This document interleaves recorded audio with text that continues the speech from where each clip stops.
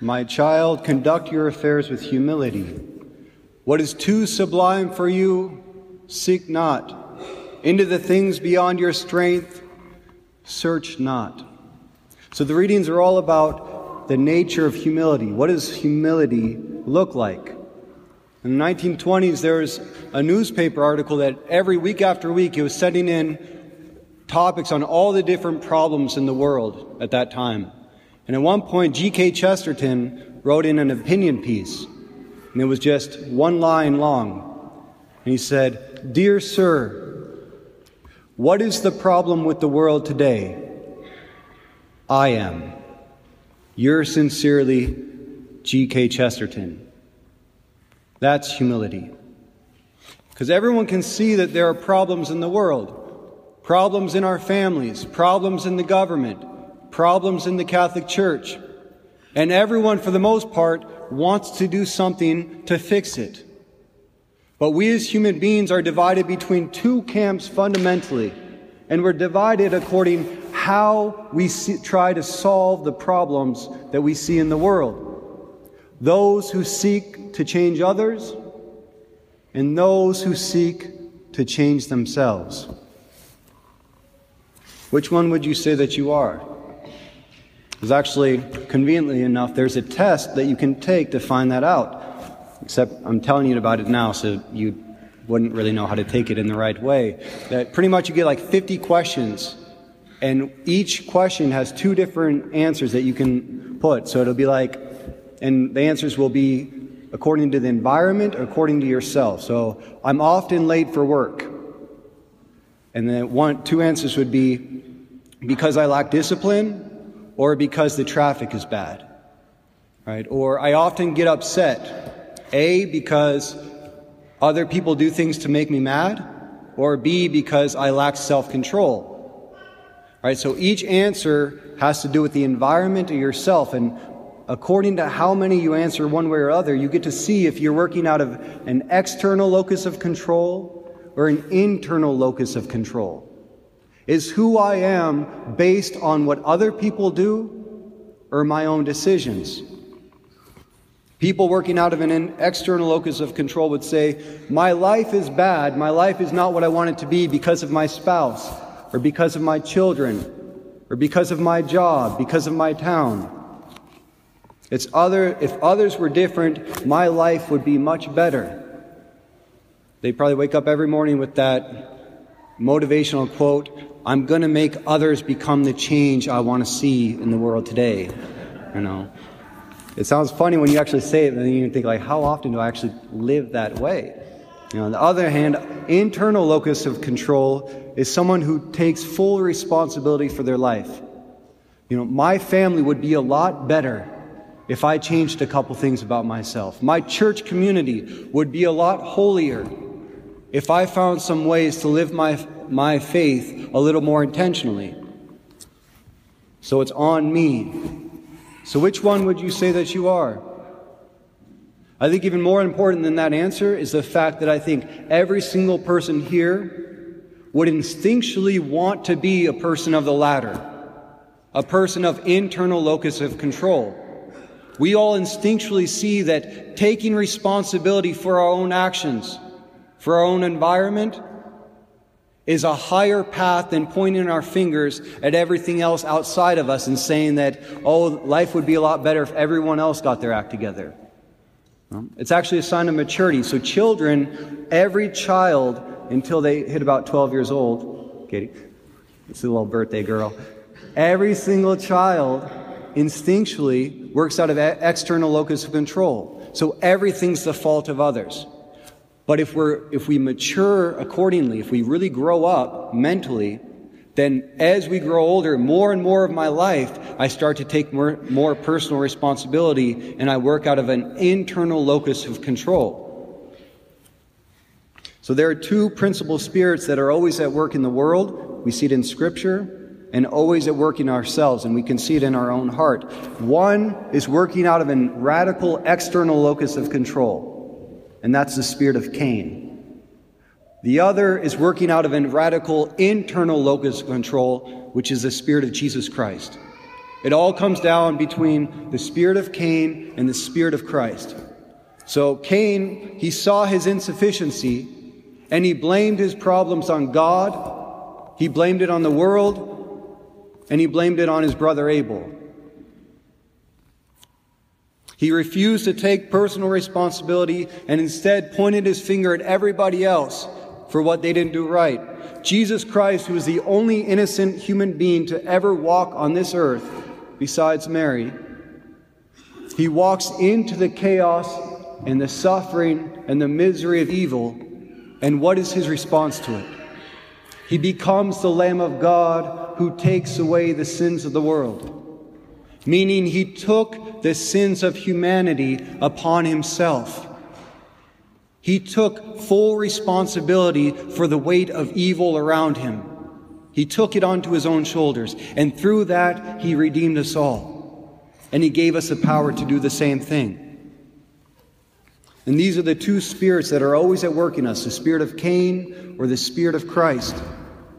And we have to choose which one we're going to live out of. Think about it. That was the difference between Martin Luther and St. Francis of Assisi. Both of them were witnesses to the incredible corruption that was happening in the church at that time.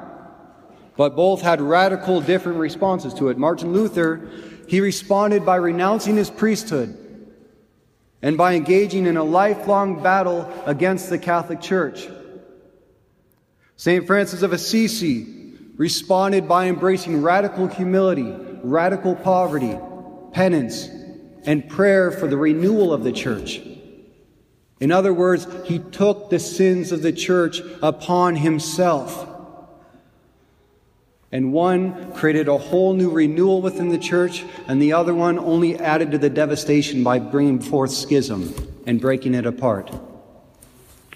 So our fallen human nature will always look outside of ourselves for the answer to our problems, while the saints show us the secret to true renewal is to go into my own heart, to ask, what can I do to better this situation, to be an answer to the problems I see around me? It's been said that modern man in our age cannot find God because he does not look low enough.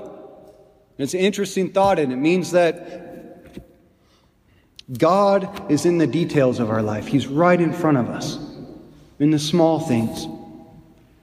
But our temptation, especially in our times with social media and television, is to always look outside, to look at the problems of other countries, the problems of the government, the problems in the Vatican, and blame our insufficiencies on that, which never brings about conversion. It just brings about a scapegoat that I can stone and not take personal responsibility for my own problems.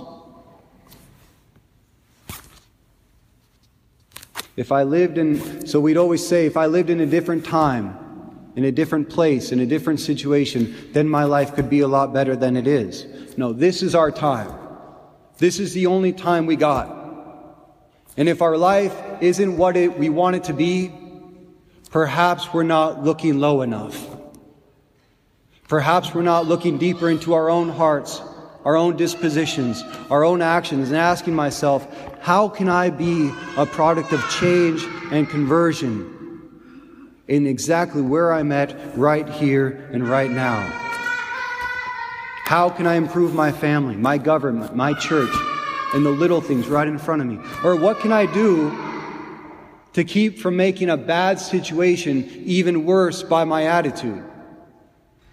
All right, there's a woman who kept going to a monk week after week, complaining about her husband. They wouldn't stop arguing about every little detail. And so finally the monk says to her, look, there's a blessed fountain outside the monastery. I want you to go take up a bucket of water. Go home, and when your husband comes home from work, take a cup of that water, put it in your mouth, and just start saying Hail Marys and see what happens.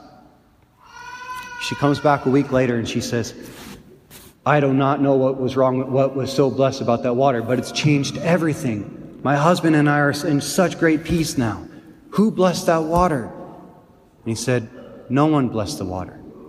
It wasn't the water that was blessed. It became your mouth that was blessed because you were no longer engaging in arguments with your husband. It's like they say, you need 2 windows open to have a draft, right? So it's like, what is in my own control that I can change the situation in front of me? My child, conduct your affairs with humility. What is too sublime for you, seek not. Into the things beyond your strength, search not.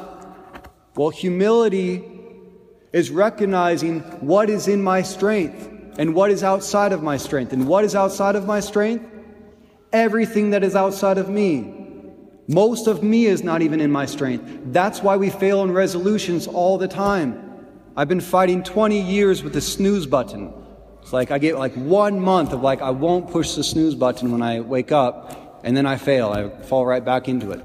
How many times do we fail in resolutions to eat right, to stay on a diet, to go to exercise, to pray a daily rosary?